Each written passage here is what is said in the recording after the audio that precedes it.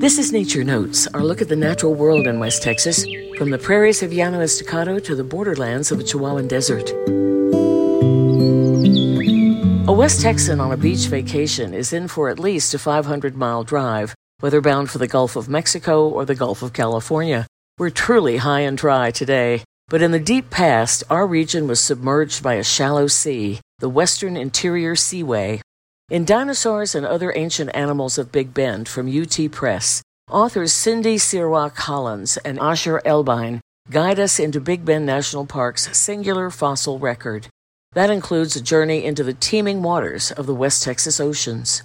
From Marfa Public Radio and the Sibley Nature Center in Midland, this is Nature Notes. I'm Dallas Baxter.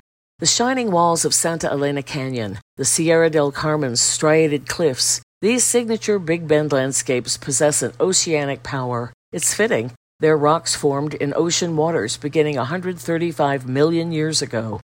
By 95 million years ago, the sea was receding. Crusty limestones, shales, and mudstones known as the Boquillas and Penn formations were created in this near-shore environment. They contain remarkable fossils, Elbine says. These sort of like shallow seas seem to be quite rich in terms of life, quite a lot of very large predators, which suggests that there's an even larger prey base. Coral reefs sustain marine ecosystems today. Big Bend's ancient sea had its reefs, but their architects weren't corals, but clams. In oxygen-starved waters, these clams, genus Inoceremus, grew nearly 7 feet long, Collins says. So these guys had to get bigger so that their gills and lungs would be bigger. They've been mistaken as dinosaur footprints. Amidst the clam reefs moved fish and crustaceans, sponges and sea urchins, and their predators.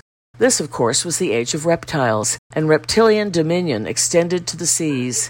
Paleontologists in Big Bend find fossils of mosasaurs, which Elbine compares to giant swimming Komodo dragons. You get things like Tylosaurus, which are hitting 30, 40, sometimes 50 feet, really immense animals, but also smaller mosasaurs like Clydastes, maybe the size of a tiger shark or like a great white shark. Mosasaurs were our ocean's apex predators, but smaller creatures weren't spared the menace of sharks. Those sharks included the 30-foot-long Tychodus, which used its shell-crushing teeth to feed on clams and other mollusks, and Squalocorax, which dined on fish, birds, and small mosasaurs.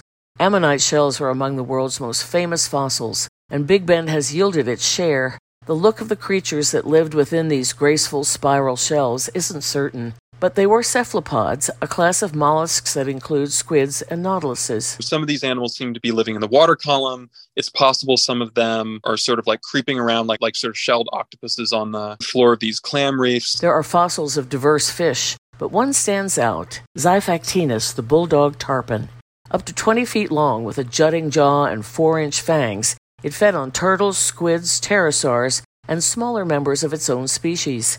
Sometimes this fierce hunter literally bit off more than it could chew. My favorite fossil of that is it's 13 foot. It swallowed a 6-foot relative, and they both died at the same time and were fossilized. By 80 million years ago, the sea was gone, and what's now Big Bend was a floodplain, busy with dinosaurs. But the legacy of the West Texas Ocean endures in stunning limestone landscapes and the stunning remains of vanished creatures. This episode was written by Andrew Stewart. I'm Dallas Baxter. Thanks for listening.